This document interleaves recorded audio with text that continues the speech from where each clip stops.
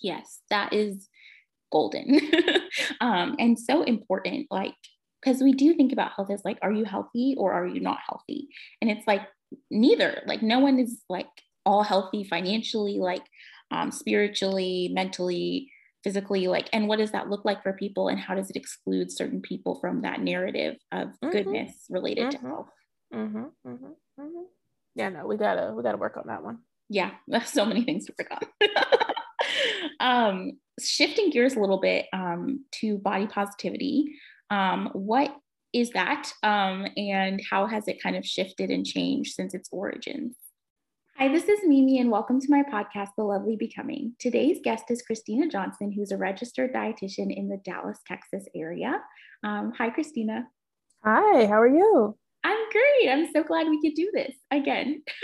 Yes, very excited. So tell us about yourself. What do you do? What do you love?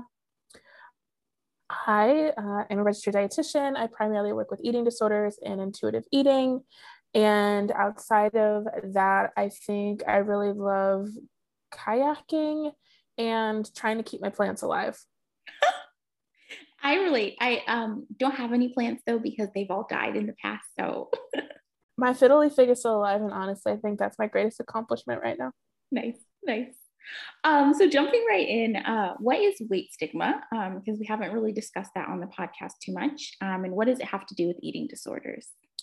Yeah, weight stigma is this sort of pervasive belief that people in larger bodies are less worthy, lazy, inherently bad, wrong, and it shows up in like conversations that we have, ways that medicine is sort of perpetuated, whether it's like someone in the larger body getting a different diagnosis than someone in the smaller body, or not being able to get the diagnosis. It shows up in the way that clothing is sort of manufactured, where things in larger sizes are typically more expensive. And then, it sort of leaks into the sort of the zeitgeist of the culture as a way of like talking about or referring to people in larger bodies in a way that's very othering, and can be very detrimental to people's mental health as it relates to them sort of navigating the world when they feel like they don't fit in, they feel like they don't have access to the things that someone in a straight size body would have, because they oftentimes don't have access to the things that people in a straight size body would have. And so this, in the context of eating disorders, becomes a thing where people do not get the appropriate diagnosis because we're viewing eating disorders through a weight lens of like, in order to sort of fit this diagnosis, you must be this size, as a compared to, in order to fit the diagnosis, you must display the behaviors. Mm-hmm.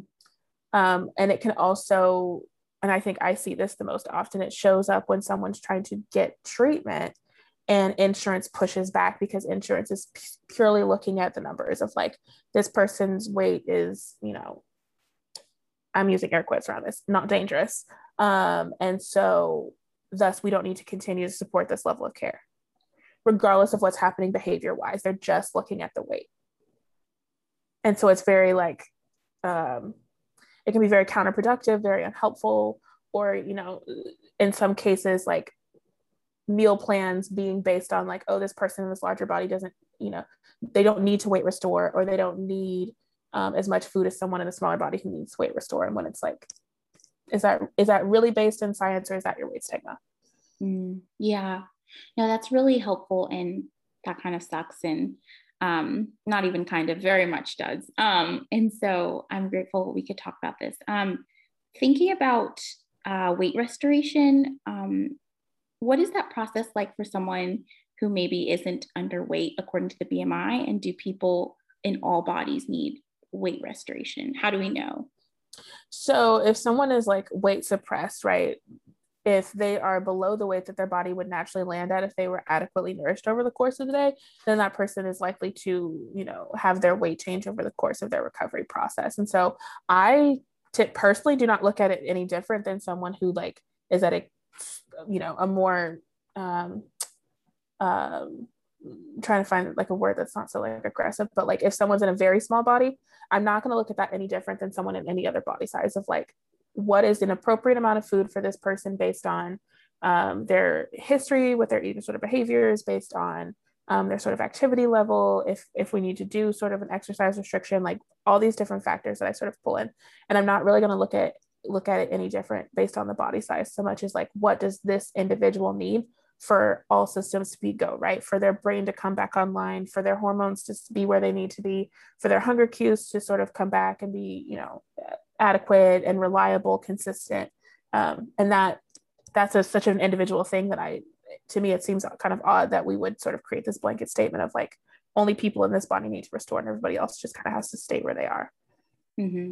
Yeah, I think it's really interesting because we don't necessarily have like a specific number that people's bodies are going to be healthy at that we know of, you know? And I think we try and make it so that everyone is the same and everyone goes to certain numbers. And that numbers game can be so detrimental to recovery and to everything. Yeah, I think that's a very old school way of looking at it. I think that was how we, you know, like the people that sort of like my supervisor and like people who have been in the field longer, I think that is how they were originally taught, is like there's this sort of range that all the people need to sort of exist in. And I don't find that to be true. And I even like, I can think about my current caseload now and I'm like, no, like it's so unique. It's so individual. And like, there are people that came to me that like were not, you know, in this, they were in a very small body for them, but it was not this like, you know, and so having to still restore them and having to have this conversation over and over again of like, why are you making me do this? And it's like, because your brain is not online. Like, yeah, you can't think clearly. Yeah. Oh my gosh. Yeah. That's why we're doing this. Like, it's so that you can think clearly and less with less rigidity. Mm-hmm. And what are some indicators that your brain is like coming back to life or that you're in touch with your body? I think it's kind of individual for people, but the ones that I usually go for is how flexible is this person? Like, is this, and not like physical flexibility, but like mental flexibility. Like, if I change something on this person, are they going to like get really, really rigid and like struggle to deal with the change that I just made? Right. Because sometimes that's just kind of how things go, where I have to make a change in the moment and I need you to be flexible and sort of roll with it. A lot of times in session, the conversation starts to change, where I'm not having to incite this person to challenge themselves. They will start to do it on their own. Where they're like, I've really been thinking about this and I've been trying to do blah, blah, blah, blah, blah. And I'm like, huh, I didn't even have to say I've been thinking about that, but I'm glad you did it. It's really in like, can they adjust to change quickly? Like if I need to change something, if some part of their treatment is changing, and also like, what is their conversation like? Is it just like, I don't like my meal plan, I'm sick of my meal plan, and know that this is not me being like mean about it. Like this is just a conversation I have often where like, that's how it starts, of like, are you sure this is enough? This seems like too much. Are you sure this is enough? This seems like too much. And then it'll start to shift to, I can't tell if I'm hungry. I don't know if I'm hungry. Is this me being hungry? And then it becomes, I'm hungry and I don't like that. That's scary for me. This feels uncomfortable, right? So the conversation will start to shift and it will start to move forward. And that's really how I know this person's brain is starting to come back online. That and their humor, their sense of humor. Yeah. Yeah. An ability to just kind of be playful about conversations around food. And yeah, Mm-hmm. that's good. Mm-hmm. Thinking about eating disorders, it sounds like, and we both know this, but I think for people who are new to this space, like eating disorders happen in all size bodies. Is that correct? Absolutely factual. Eating disorders do not have a look. You cannot look at an individual until they have an eating disorder. It's a mental illness, right? It occurs in someone's brain. And if you can see their eating disorder manifested, that means that is a late stage part of the process. And so, you know, an eating disorder can occur literally in any body, in any gender, in any sexuality, any ethnicity, any, you know, religious affiliation, lack of religion, you know, sum total. Like it is, I always refer to it as an equal opportunity lender, right? Mm-hmm. As long as you have a brain and like there's a possibility, there's a potential with the combination of genetics, environment, you know, those things, like it's totally possible that, you know, any human being could have an eating disorder. Yeah. Yeah, definitely. Why did you choose the route of dietetics as opposed to maybe different ways you could work with eating disorders? Or also, did your wanting to work with eating disorders precede your wanting to be a dietitian? Yeah, so I originally, so much younger, I thought I wanted to be a therapist. And then I realized, like, no, I don't think that one's for me. Shout out to all the therapists in the world. Y'all are the greatest. And I love being able to hand things back to you, like, bless. And then I was like, I'm going to be a doctor. And then I realized I wanted to start my career before I was 30. And spoiler alert, I did that. Yes. So I realized, like, junior year of high school, like, oh no, I actually don't want to go to school to be a doctor. Okay, what do I want to go to school to be? And so I, like, did a little career aptitude test, and that was one of the things that came back. And I was like, because everything else I was like, I don't want to be that. And dietitian popped up, and I was like, what is a dietitian? Because I'd never, like, heard anyone refer to a dietitian. I'd heard people refer to, like, nutritionists and stuff, but I'd never heard anybody refer to a dietitian. So I, like, Googled it, figured out what they did, and I was like, okay. And then a lot of the things that sort of popped up were, like, eating disorder dietitians, aside from, like, when someone works in a hospital, like an acute care, like, clinical hospital. And so I was like, I think I could do that. I want to do that. And I think it sort of marries that world of, like, I wanted to be a therapist, but I didn't want to be a therapist. I wanted to be a doctor, but I didn't want to be a doctor. And I want to work with eating disorders. So I'll do the food thing.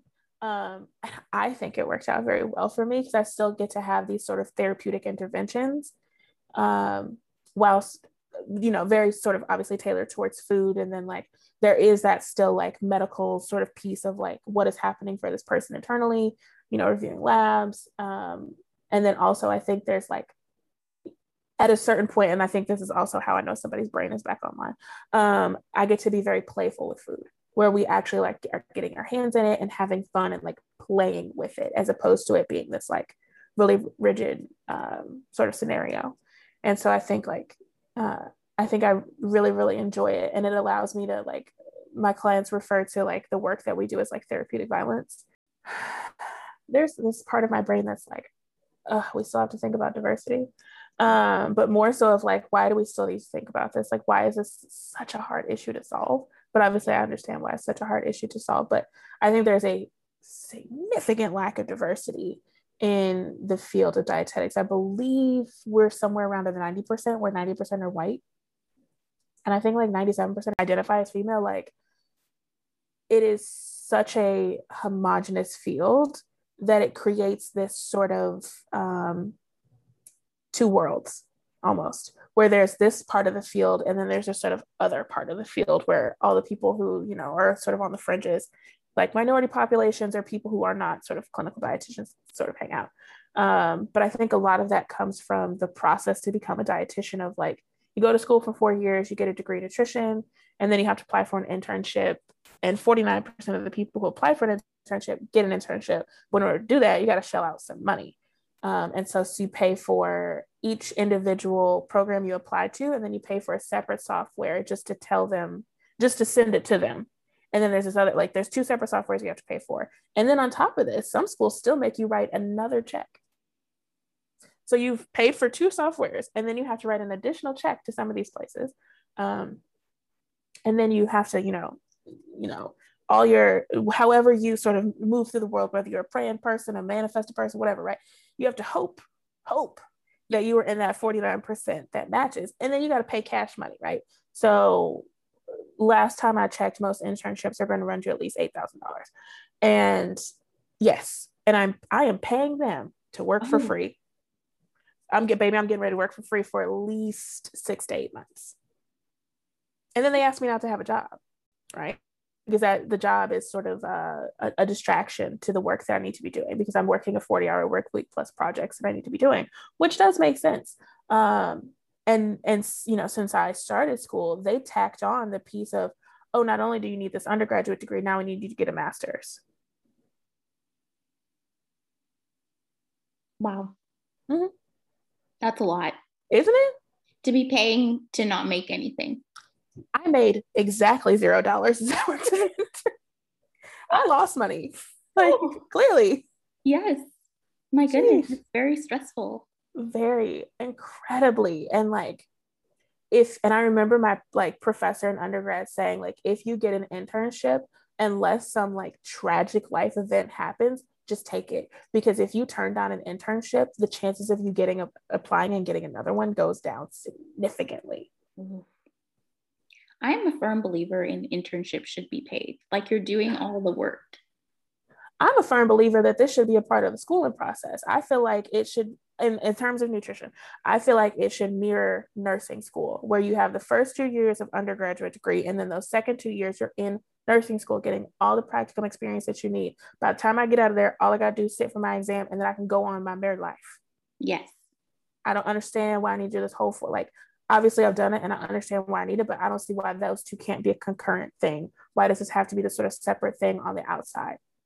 Absolutely. And that makes a lot of barriers for people to be able to enter the field, let alone that process with 49% of people getting internships. Like, what about the other 51%? Like, who have done all this work, have paid to apply, and then aren't able to enter the field?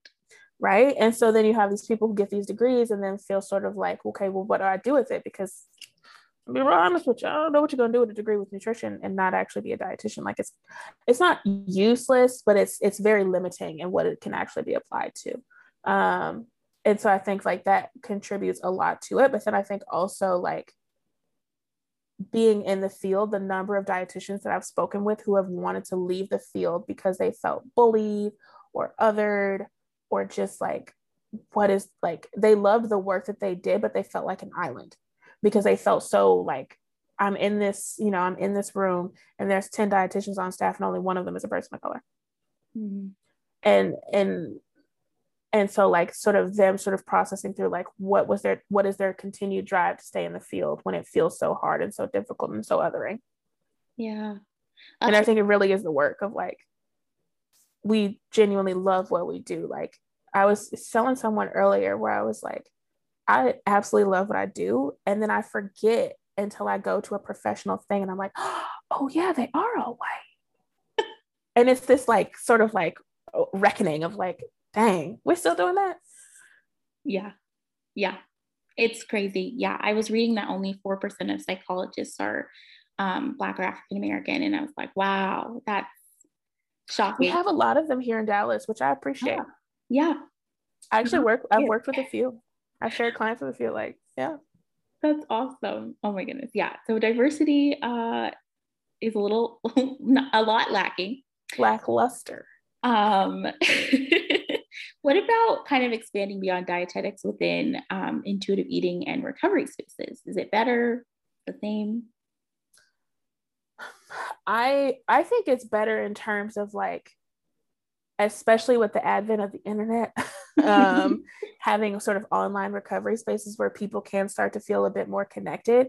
I think that the field does not match the actual community at all, like not even a little bit. But I do think that there's a bit more diversity there. I think in terms of like who's sort of leading the intuitive eating space, the recovery space, no, there's not very much diversity there. Maybe like a sprinkle more in that I think it's a bit more, which I'm, very glad to see. I think it's more accepted and more sort of championed that someone be in this sort of diverse space of like, whether they're like trans or gender nonconforming or like disabled or, a person of color, an immigrant, right? Like, I think that because I'm tough as it relates to like, I am not going to let your eating disorder like get away with anything as long as I know like I will continue to just challenge. But I think that's what they need. Yeah. And so I love it. I enjoy it. I love that. That's so awesome. And I think it really does like combine all the things that you were interested in. And it's such a great field to be a part of. And we're lucky to have you as a part of it as well. Thank you. Tell us about diversity in the field of dietetics or the lack thereof. I was like, what diversity, girl? I think in the recovery space, I think we've worked a lot harder to make that to be this sort of really acceptable thing, acceptable and celebrated thing for someone to not be the sort of cookie cutter person versus in the field. I think that like in the field of nutrition, at least I can only speak for that of like, it is still very much championed that we all be cookie cutter. Mm-hmm. And I'm like, I like cookies, but I won't be a cookie cutter. I'll tell you that right now. It won't happen. I agree. And I think it's interesting that, it's almost like you can be a person who's receiving care and have whole different identities and be celebrated, but you can't be the one giving care, which is really odd and interesting. to speak on that. And then it's like, if you are the one giving care and have these marginalized identities, don't you dare bring it in the room. And it's like, Mm-hmm. well, what do you want me to do? It came in whether I wanted to or not. Did you want me to not be in the room? It's coming in if I came in. Like, I don't know what you want from me. Yes, 1,000% yes. It's wild. It's a wild world we live in. What does culture have to do with the ways we define health and well-being as a society? I can only speak for America because this is the only country I've lived in. But I think Western culture has health be this very individualized thing, because Western culture is very individualized of like personal responsibility. And so health has become this personal responsibility and a moral standing where if you are not healthy, you have failed as a human being. You have failed morally. You are bad. You are wrong. It is your fault, which is not true. You can influence your health, but also there's a lot of other things that influence what is happening with your health, right? Poverty, gender violence, sexual violence, right? Like all these different things that impact someone's, life process that is outside of the control of that individual human being. And yet we're still blaming them for, all the things that possibly go wrong in their life. So I think that greatly impacts our concept of health, because if you look at other cultures, their concept of health is a more communal concept of health, whether it's a more familial concept of health or an actual like communal, like in this community everyone takes care of themselves whether or not you are family. And when you look at it that way, the sort of health outcomes are drastically different because you are not alone in the health process. Not one individual is to blame. Everyone sort of picks up pieces to help take care of the individual that needs more support. Yeah, I think that's interesting. Like individualistic cultures, it can be helpful to have some agency in what you're doing, but it can also be harmful because it's like it's all on you and you need to be taking care of your health and this moral obligation, like you talked about. So that can be really harmful as well. Mm-hmm. It creates a very like perfectionist sort of like black and white dichotomous thinking, and like even the thought that like you have health or you don't as a dichotomous thing, the furthest thing from the truth. Like that's just not how it exists. Like the longer I'm in the field, the older I get, the more I'm like, we have really got to start getting rid of some of these binary things that we think about, baby, because let me tell you how health is not a binary. Like you can have health in one area of your life and have less health in another area of your life, in the context of like if someone lives with a chronic illness. If we think of health as a binary, then technically they're never allowed to be healthy again. But if health is a spectrum, then they can manage their chronic illness well and lead a wonderful, vibrant, thriving life. Yep. As it currently stands on the internet, hashtag BOPO, it is very much a whitewashed, thin, cisgender female, conventionally attractive thing, able-bodied. And that was not the origin at all whatsoever. It started in, Black queer femme spaces of like, we want to see ourselves represented. We want to see disabled bodies represented as acceptable and celebrated, right? Like you can be disabled and be celebrated, and there's nothing wrong with that. You don't have to apologize for being disabled. And we've sort of taken that and stripped it of everything and then commercialized it and sold it back. And It's just like, if you can sell me a movement, I don't want it. Snaps to that, honestly. Like the diet industry, like it's so sellable, or like even how dare you sell me ice cream that is diet ice cream and then try to petition it to me as body positive? Like you have lost your mind. Yes, and the sneaky ways things show up, like, are co-opted, and it's like intuitive fasting, like using those buzzwords, and it's like no. Thanks to the advent of the internet. Yes. It's crazy. And it's interesting to think about like who again is excluded from these spaces and who is kind of like pushed to the forefront of these movements and narratives that were originally usually meant for the amplification of marginalized voices, and the way they just shift to be more centered around those with the most privilege. Yeah, I don't really pay attention to that space anymore. Like it's not for me. Yeah. Like nobody was thinking about me, not anymore. So I'm like, all right, y'all can have it. Like, do what you want, but like, it's not my thing. Yeah. And it's so sad because of what it could be, but it's not what it could be. So, what about fat phobia? I've often heard more recently, actually, that fat phobia is tied to racism, but I'm curious to understand the links. I have the book on my bookshelf. Fear in the Black Body, the racial origins of fat phobia by Sabrina Strings, Dr. Sabrina Strings. It very much is rooted in this concept of other, right? Like if we, think about the sort of theme as we're running through it, right? It is always, how can I create other? And so one of the ways that you could create other is by categorizing people by their body. And so what happened is sort of, as planes, trains, automobiles, right? So ships come, they take people from Africa to other countries. The sort of introduction of African people into these European countries sort of creates this very interesting dichotomy of like, we are European, you are not. And how are we going to create this sort of, distance, this sort of space between we are European and you are not? And it continued to evolve and become like, you are a slave and I don't want to look like you. You are a savage. I don't want to look like you. You are a barbaric. I don't want to look like you. And then it continued to evolve and picked up this religious tone of like, you are less holy. You are less pure. You are less worthy or valuable based on the size of your body, the proportions of your body, what you are choosing to eat or not eat. And it has continued to shift and evolve.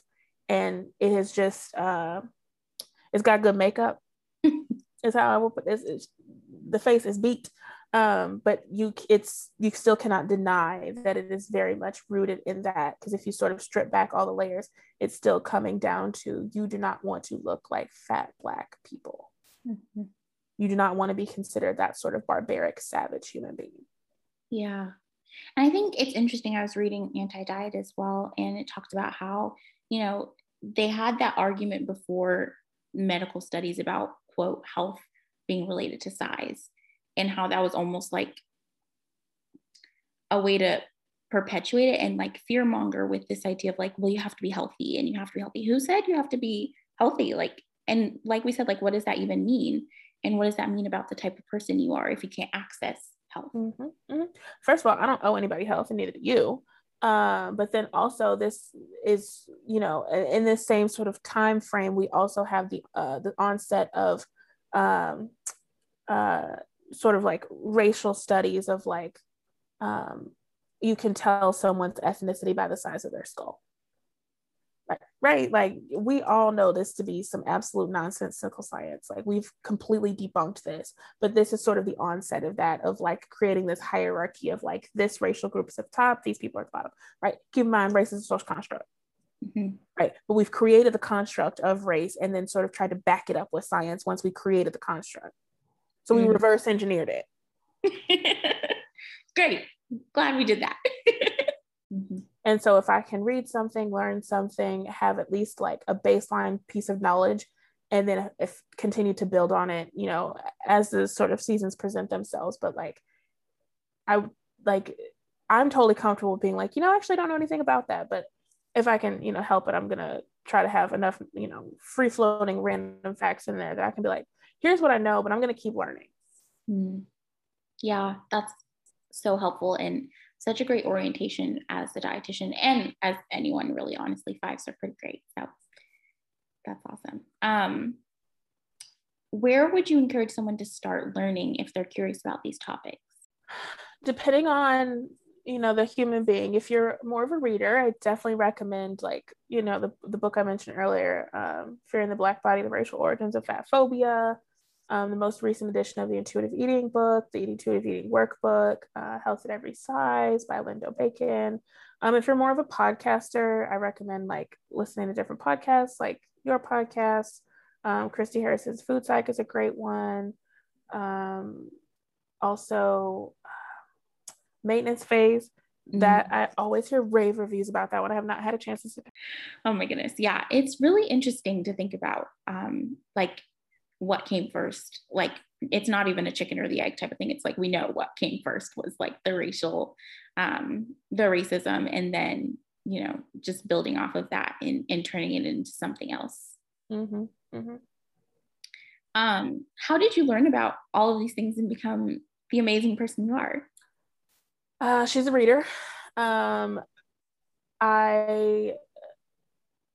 If you know anything about the Enneagram, I'm Enneagram 5. Yes. Right. So that should tell you everything you need to know about me. I like, sort of jokingly, but like, I really genuinely deeply enjoy knowledge. And I always said, like, if I could have any superpower, it would be like osmosis learning, where I could touch something, know all the information, and know how to apply it. Right. Like, I would just absolutely love that. But it comes from this sort of like constant drive to not have someone walk into my office and I not know how to help them. It's amazing.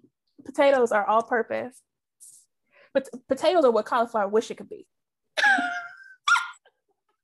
You said it right here. Down and listen, but I've heard absolutely nothing but positive rave reviews about that one, as they sort of break down all these different myths about what it means to be a human and exist in like diet culture and health and wellness and all that. So yeah, I've heard similar amazing things. I really need to listen. So me too. Yeah, that'll be good. What are your favorite foods?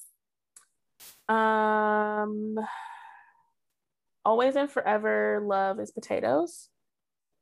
Always and forever love. Like, I can always make an argument for potato. Potatoes truly are the real OG. The potatoes are the real MVP. Think about it, right? Potatoes can be a baked potato, a sweet potato. There's so many different varieties of potatoes. And it could be, baked. It could be twice baked. It could be sauteed, au gratin. It could be roasted, like French fries, hash browns, hash brown. It could be vodka. It could be vodka. Potato chips. I think I'm becoming more settled and like settling into my career, being okay with like being a quote expert. Sure, whatever.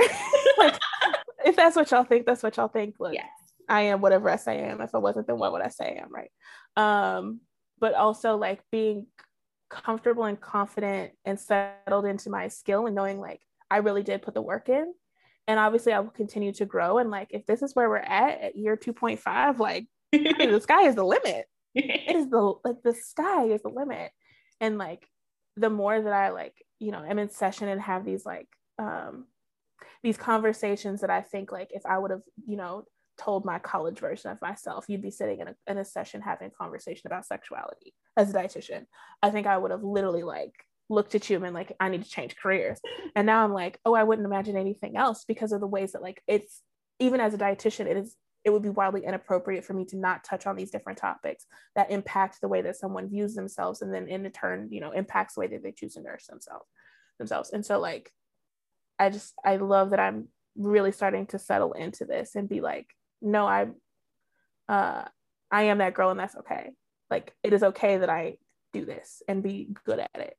Yes, that's amazing. I'm so grateful for your time and for your wisdom and expertise, and you are pretty amazing. Thank you. I'm so glad to be here. Oh my gosh, yes. Not even gonna get started on cauliflower. And I'm boycotting cauliflower just because I don't really want to hear about it. Oh my gosh. And my last question that I ask everyone, and I appreciate you going with my discontinuous flow of questions, but how are you becoming?